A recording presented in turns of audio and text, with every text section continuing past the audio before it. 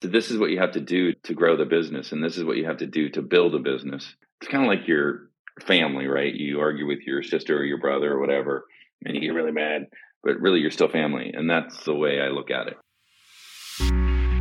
Welcome to the Leaders of B2B podcast, a weekly show where we bring you interviews and in-the-weeds expertise with today's B2B experts and thought leaders.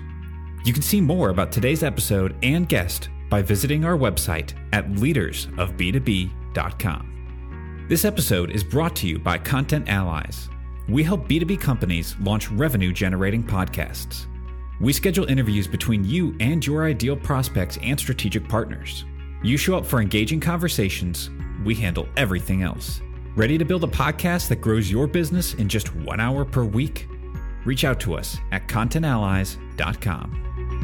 Hello, leaders. Welcome back. I am excited today to welcome Rob Whalen to the show. Rob, as I warned you ahead of time, I always ask the guests, do a little intro of yourself and your company for those who are not familiar with you. Yeah, so my name is Rob Whalen. I'm the co-founder and CEO of PTO Exchange. I have 25 years of sales executive experience in high tech, so both hardware and software. Serial entrepreneur. This is my fourth company, all of them in different areas or different, I should say, industries that I've started. And this one was started, like a lot of the others, at a little conversation at my dinner table, and took off from there. Talk about the company, because I think this is such an interesting concept, and it was the kind of thing I was like, I wish I thought of this. You've been doing the same company, what looks for 11 years, so that says there's a success story in there somewhere. And even better than that, along the way, there's probably pivots and things that are not awesome. So those are my favorite stories. Yeah. So what we do is we allow employees, we sell this to the employers, but we allow employees a better benefit by taking their PTO and allowing them to self-direct the unused portion of that for good services and experiences. And the idea was founded, like I said, at my dinner table. And it was a couple of us had left Cisco Systems, and we received these large checks, and the conversation kind of came up was, why couldn't we have used some of this monies while we were there to maybe put into our 401k or take our family on a vacation we couldn't necessarily afford, things like that. And we had a bunch of entrepreneurs and executives there at that dinner. And so the conversation started to noodle, and then everyone left. And I couldn't sleep at night, and I kept thinking about the numbers and the value of what's going on. And so I sat down and started to put together, and this is back in late 2012, the company hadn't been founded, and started to put together the numbers of just how big the opportunity was, which is how much money is accrued every year, how much goes unused, how much. And I couldn't sleep for, I think it was 2 weeks. I would get up in the middle of the night, and my wife will even tell you, I would get up and go to my office and noodle on this for a couple more hours, and I'd go back to bed, and then I'd get up again. And in 2013, I started the company with 4 other guys. And obviously, that's a long time ago. The idea that we had obviously has morphed a little bit, still conceptually the same idea from that standpoint. But I've been reading in the zeitgeist now in the news of all the Americans don't take enough vacation and they leave so much on the table and all that stuff. That's got to feel good. I guess the popular business press catches up with you 10 years later. Exactly. And it's funny. We were doing this in the evenings, right? We, like a lot of entrepreneurs, it was our side hustle. It was our side hustle. We were working for other companies that paid the bills, and we started this company, and we were working in the evenings. So I'd get home at 5, have dinner, and then start work again and go till midnight. And I did that 5 or 6 days a week. It got really old. But what we found, our initial idea of taking time and self-directing it, there was a lot of regulations that we did not know about when we thought of the idea. Had no clue. And so a year into it, maybe a year and a half into it, we were out pitching to venture capitalists. And there was one VC who emailed us back. He did a lot of research, and we said, wow, we did not know about this. So we had to take all of that into context. And we became the experts around paid time off, to the point in 2015, we went back to Washington, D.C. and spoke to Congress and spoke to the Joint Committee for Taxation. We did that with one of our House representatives here in Washington, and just talked about all the laws that were created and the unintended consequences that those laws are actually creating within the workforce. And I think a lot of legislation doesn't really understand that the initial law that they create has unintended consequences once deployed. So we spent a lot of time. So that was 2013, 2014, 2015. We were still working other jobs, doing this on the side. It was late 2017 when we launched at HR Tech.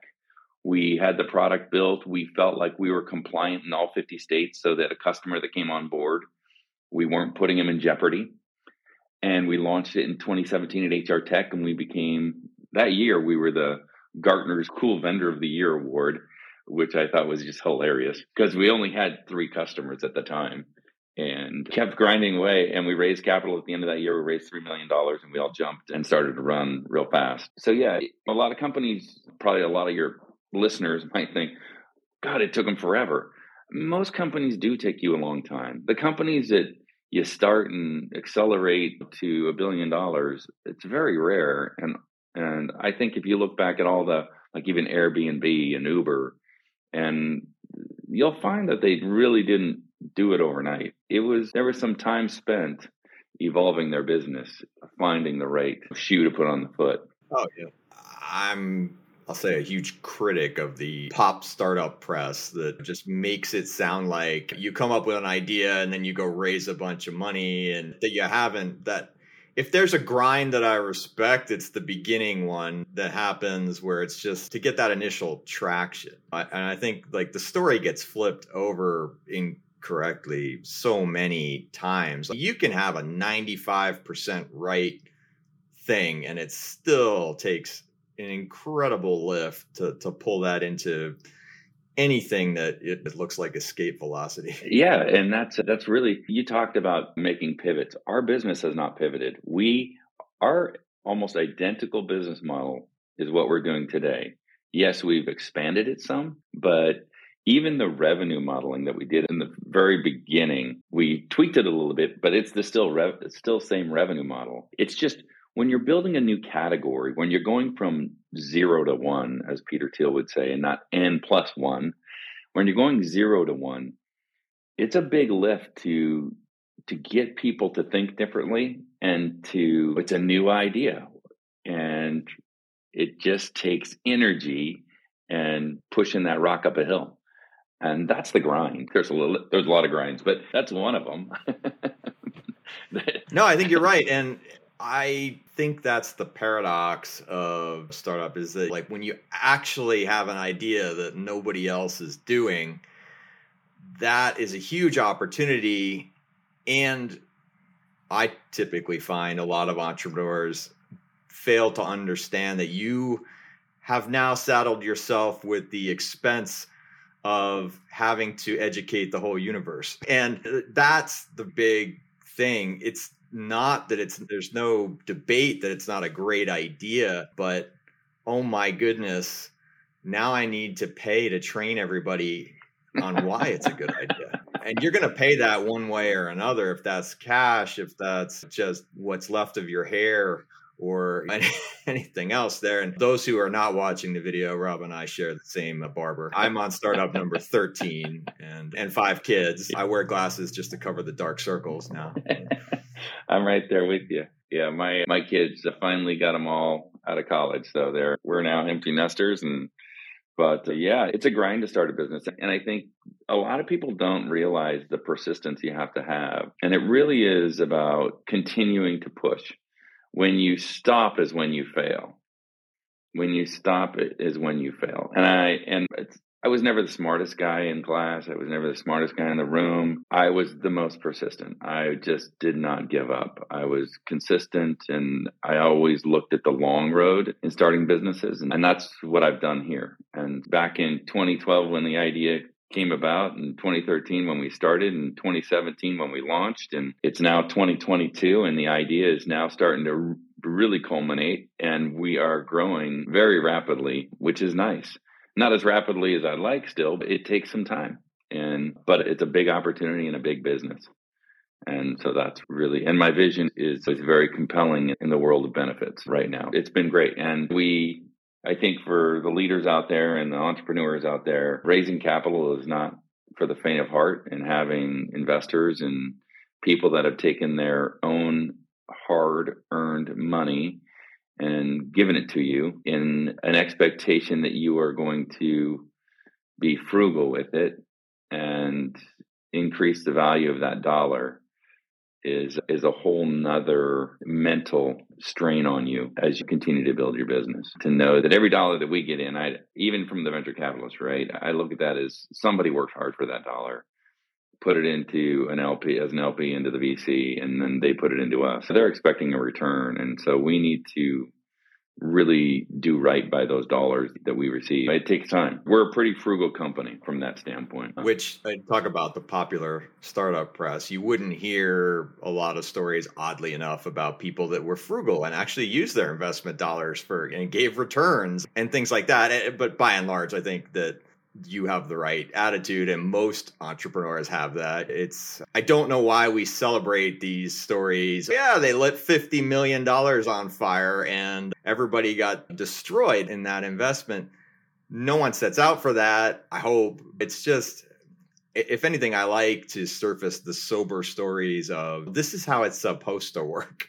Yeah. And I think we celebrate all these raises of capital too, and the amount. And that's great. You need capital to grow your business, but I think we ought to praise the people that actually are working towards profitability with those dollars and building a sustainable business long term.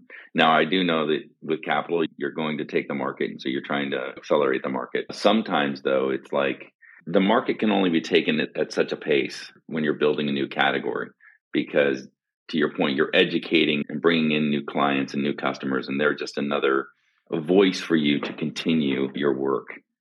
It can't always just spend money and own the category. That's winner takes all, buy the market. It doesn't matter. It doesn't resonate with me at all. Exactly. I don't want to do it. Exactly. I do think that there's something to say about buying the market or being there and accelerating your investing to owning the category. You just have to do it in a very thoughtful and intelligent manner, so that those dollars are utilized in a way that you're not diluting yourself downstream. That's the way I look at the business. And we're investing aggressively in some areas, and then other areas we're not investing aggressively.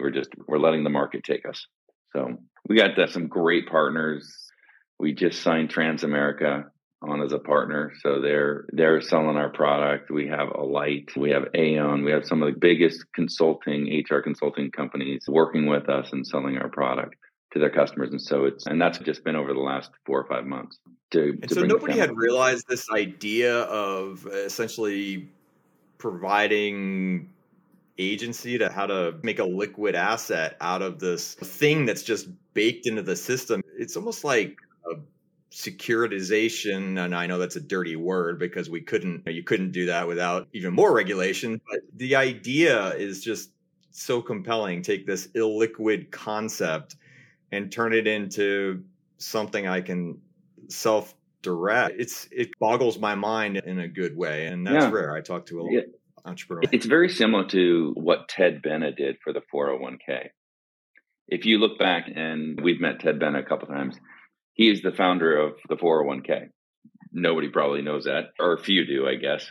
But when you look at what Ted Benna did, what he did is there was a 401k law that he saw a loophole in, and he was trying to provide a benefit to his clients. And he found this loophole. Nobody would do it because nobody had done it before. And his company did it. He was working for this consulting company. They did it first. And this was during a time in the late 1970s, early 80s, when you were finding that companies were going in and doing leverage buyouts of large organizations to really confiscate the pension.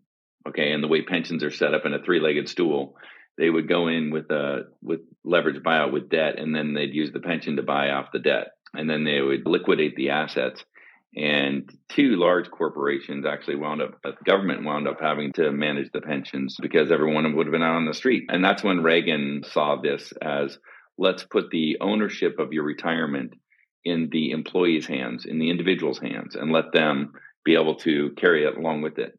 We think paid time off should be the same. We think it should look the same, meaning that you should be able to accrue your paid time off into a bank and you should be able to take it with you. Yeah, and it's worth something then. You help the company evaluate that, and I guess then you're converting, and I'm a little bit of an accounting nerd, so I'm trying to think, like, you're converting a carried liability from the company's balance sheet into an asset that can be deployed by the employee. Some of that is taxable income, if not all of it. And that's just the shifting of the balance sheet is interesting. I graduated in accounting. Yeah. So what you're doing is you're just expensing it through the net income statement. And instead of putting it on your balance sheet, you're putting it into a bank account that's individualized. And then that employee, and the great thing about this is it doesn't grow over time. Now, we don't do this today, but this is my thinking, is that in the future, you should be able to do this. And you should be able to take it with you. And that way you can actually, like an HSA, you could save up to 6 months of it for having a baby or having a child or those types of things. It could be an emergency fund. It can be all sorts of things that we need in today's world. Yeah. So that's kind of how I think. So you've got 11 years since the first kitchen table moment, and you've still got room to run there. And again, the Zeitgeist is catching up. The world is your oyster. And finally, it must just be like, there must be, I told you, like when the Wall Street Journal is running, Americans don't take vacation and there's so much on the table. And you're, I know, I've been screaming about this. Everyone talks about unlimited PTO and it's just a mirage of BS is what it is, because what unlimited PTO is, it's the unintended consequence of a law that was meant to protect the worker.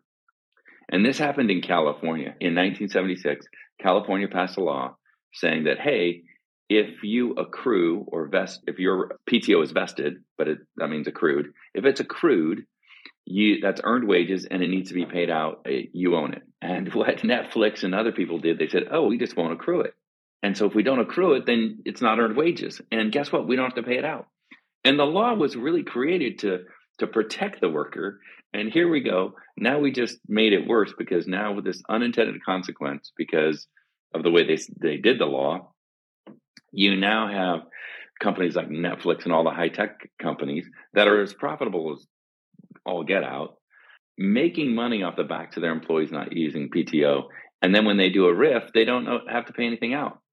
There's no PTO accrued. So when they do a RIF and they let 1,000 people go, they don't pay out PTO. And then you create a working culture where it's, you have unlimited, have your phone on, and like, we're gonna make you feel crappy about taking it because we're a hustle grind culture, and that's just not how it works here.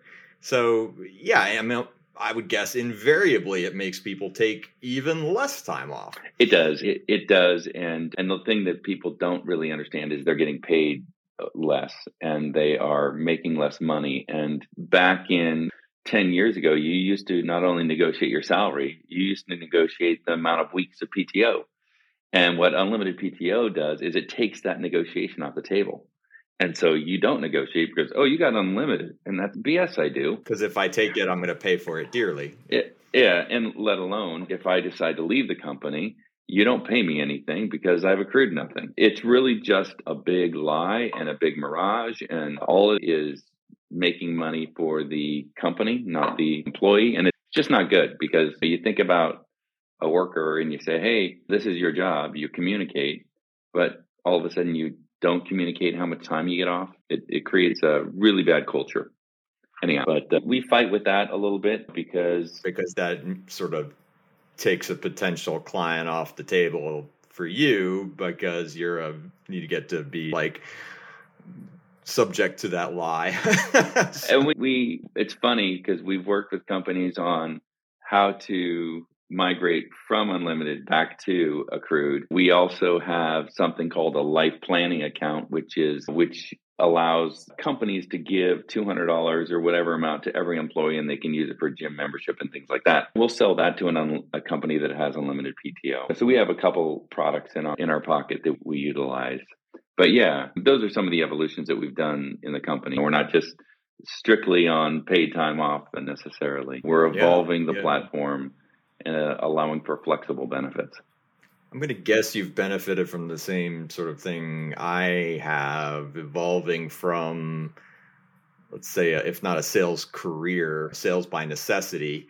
And like that, I don't know, informs your thinking on how you start and run a business, that, that you are not able to have the wool pulled over your eyes, that revenue isn't the key, most important thing to pay people. And I find there's a different disposition of folks who have actually had to sell things versus not. Yeah. So my history in sales, working in high-tech companies, and plus my background have provided me with a lens of what's important for the business. Okay. And without revenue, you can't pay people. Without your customers, without providing value to your customers, you can't sell. And so we continually look at our customers, talk to our customers, and understand our customers on what we could be doing better. And they're the ones really helping us build the product and evolve the platform so it's delivering the value that they're intending. And that's how we have built the business from the ground up. So what are those key things then? You talk about the revenue function, you talk about essentially the finance function, but if you had to distill it down and look and say, these are the things that matter, what are those? The things that matter are providing value to your customers. And in our case, we're providing value to two types of customers. One, the employer, but the other one is the employee. Okay. So we sell it to the employer, but it's really that value, the value received is at the employee level. So what we did is we actually derive our revenue when the employee decides to utilize their PTO for something else. Okay. So we have tied what we call a value-based transaction, which I think this was one of the changes we made. We went to a value-based transaction mode, which is making sure that we make our money where the value is received at the employee level. And by tying your revenue to where the value is, you then focus the company's product and mission on making it better. And right there at the end point where the revenue comes, but also where you're delivering value to that customer. Okay. Yeah. No, that makes a ton of sense, because when you think of all these business models that look like a brilliant toll booth, and they're actually taxing the transaction, they're not taxing the value transfer point. And that's where, like, particularly in financial services and other areas, you have this sort of outrageous multi-step markup disaster that actually dissuades people from ever getting involved in that thing. And it works for the short period, but it's also the place where you have total erosion of margin as everybody else says, I'm just going to build my road and toll booth there. And there's actually not any marginal value. I'm reminded our company is going through like this thing now where it's just like, you're telling me I can't get a freaking pre-charged debit card for people without paying $10 a month or per transaction. This is insane. And like it's my damn money. Like I can't spend it without paying a 3 to 5% tax on it. And I think that's a perfect example of how stupid this is. Like it's a completely indefensible position. There's no value. We actually started, and again, one of the changes we made was our pricing model, and we changed it just a little bit. We started out with a PEPM and a percentage of transaction fee. And what we found was that there's a lot of angst, I should say, or negative energy around PEPM. Around, what is that? PEPM, right? Per employee per month fees. Okay, got it. And I had not heard that. Okay. Okay. Yeah, so PEPM. So there's a lot of negative energy. And the reason I think, at least in our business, there was, maybe it's not in everyone's, was because with PTO, you may want to use your PTO the same way you always did. You take the time off. You may use all 3 weeks of it a year. Whereas I may not take all of it. I may use 2 of it, and then I may exchange 1 week of it on the exchange. And what we found was that companies were like, why am I paying for Dave a per employee month when he's not using it? He doesn't find value in it. And he's using his PTO the same way. And so I may have 1,000 employees and I'm paying for 1,000, but only 200 of them or 300 of them use the platform or find value in the benefit. And so when you have that, you go, well, that's the way we charge. The customer isn't going to buy that because they're paying for 700 people or 500 people or even 300 people that aren't using it. And that's where we decided to say, let's increase the transaction amount. And then we just charged on the transaction. And we're finding that by doing that, when we model it out as a PEPM, because we take our revenue and just model it out on a per employee, we're actually higher than where we were. And our revenue comes in at a much more collapsed time period, which is interesting. And the customer loves it because they're not paying for people that aren't utilizing the system. Yeah, I totally follow that. And I think that it's not an accident then that the value alignment to it. It's like people understand I'm paying for a particular thing that I can effectively take credit for, then that makes sense. But I don't want to ever pay for idle seats. In a tech context, the companies like Slack figured that out. Put everybody on it, but if they don't use it, it's cool. We won't bill you. And I think that technology allows us to track that level of actual utilization now. And I also want to point out for the audience, what I think is a very important lesson there is we talked earlier on in general, the idea, the thing you deliver, the product hasn't pivoted, but a material change in billing model makes all the difference for the business. And that, I think, is a very often missed opportunity, that it's not just pricing, it's not just whatever, it's how and where does the whole machine work together to maximize the business. You can have the exact same product, the exact same idea and never pivot that, but you can change your billing model. And then that would make a tremendous difference to whether or not you can make any money on this thing. Yep. To really go back to this, you need to understand what value you're delivering and who is receiving the value. And that's where you need to align your revenue. It has to. So just to give you an example, with our life planning account plans, right, when we have customers that do that and give $350 per employee, we do charge a per employee per month fee because everyone gets the $350 or $200. Everyone gets value. And that's when we charge a per employee per month fee because everyone's got it. Whereas with paid time off, you may use it differently than others. And so we've aligned our revenue to that. It has an egalitarian vibe that I think people can get on board with. We're doing a positive thing. We want to facilitate a positive thing. And we don't get distracted by what appears to be ancillary tax that we don't like. And I think that's absolutely right. It's aligning incentives in proper places and ways. So I hope everybody takes away. That's a fantastic learning. And I will tell you, working with venture capitalists and investors, probably one of our biggest uphill battles with our initial investor was changing the business model to this value-based transaction because they had invested in us in this per employee per month.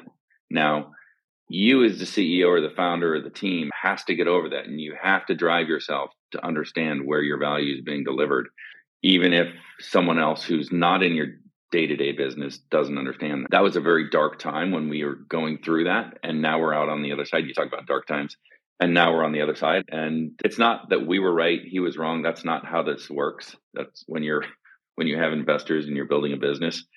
It's not I told you so. this is what you have to do to grow the business, and this is what you have to do to build a business. And it's kind of like your family, right? You argue with your sister or your brother or whatever, and you get really mad, but really you're still family. And that's the way I look at it. Yeah, you're going to have these pressures. Talk about sales, right? Like you sold one spreadsheet and then had to go back and say, I'm actually going to give you this other spreadsheet. And that's really what it comes down to is I invented this spreadsheet and sold it to you. And now I'm going to invent a different spreadsheet and just trust me that I'm probably right. I get it. Like, and there's a lot of humility and just honest conversations about, so listen, here's the thing. For all new entrepreneurs, don't try and do this. But how could you know that without real market exposure? And you just simply don't. I know in my own businesses, the evolution of just, we thought that was a good idea to bill it that way. And it turns out everybody hates it. It doesn't change the thing we're going to do, but it changes how the money changes hands. And how's everybody feel about that? And then you end up with a bunch of clients on different billing schemas, and you have to figure out how to back that out. Yeah.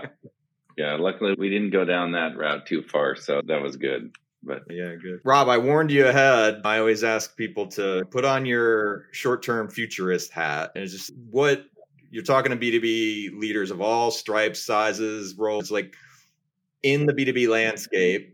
What absolutely must be on the radar that maybe people aren't thinking about? So I am actually really excited about the future. And I'm excited about the future because I think that the new technology stack that people are witnessing, the Web3 technology stack, is going to be embedded into every piece of our lives. And I think we saw this, or I saw this probably 7-8 months ago. And we all think of, it's the crypto, it's the Bitcoin, and it's not. People have to realize that this thing that we're witnessing is actually a new technology stack. And it is going to be invasively embedded into everything we do. And it's going to be great because it's going to personalize everything. You're going to be able to own your data. Musicians are going to be able to own their music again. And they're going to be able to sell it just like they used to with an album. Artists are going to be able to track and sell their art like they used to. The things are going to start to really change in the Web3 blockchain tokenization, whether it be non-fungible world. And so if you're a B2B leader and you're not thinking about how this new technology stack can be embedded into your product and or in the future, I think you best start thinking of it that way, because we certainly are, and how we're looking at the future of benefits and things like that. And we're working on a lot of stuff down that vein right now. And I think it's going to be really cool where things are headed. It's going to change a lot over the next 3 to 5 years. A vote for blockchain during the crypto winter. I totally agree. You're right. You have to completely abstract from the hypathon of just the absolute insanity of where all that focus is. And then you realize, like, infrastructure wise, you're talking about a completely new set of protocols and building tools that it's not the same thing. And in fact, it's essentially Internet 3.0. Forget about web. Yeah. I think that security, I think there's just so many things that this is going to be embedded into. I do think that if you look just in the Web 1, Web 2, Web 3, the first one was Web 1 was read, Web 2 is read, write, Web 3 is read, write, own. And I think that that's really what we're talking about. It's not this Bitcoin, crypto. I think that's all great. And I think that what's great about that, it's tested. The technology is now tested. And now how do you take that technology and embed it into your own ecosystem of products? And how do you deliver that to build a better experience for your customers? And those are things like I am thinking about night and day. New reasons to stay up, stare at those ceilings. Yeah. There are nights where I don't sleep. But hey, it's just because my brain operates in that manner. I got it. Rob, fantastic insights. I love it. Great interview, and so much for people to take away. If anybody's resonating out there and wants to talk to you about the business or your ideas, what are the best channels to do that? You can just reach out to me via LinkedIn. That's probably the best way. It's a great place to catch me. You can also go to ptoexchange.com if you're interested in our product or learning more about us as a company and where we're headed. You can go to PTO Exchange or send an email to info@ptoexchange.com. Awesome. Thank you so much for coming out. Really enjoyed it. Awesome stuff. Thank you. Thanks for having me on your show. Thank you for listening, and we hope you enjoyed this episode of the Leaders of B2B podcast. If you enjoyed the show, please give us a 5-star rating. And as always, you can see more information about this episode and all the resources mentioned at leadersofb2b.com.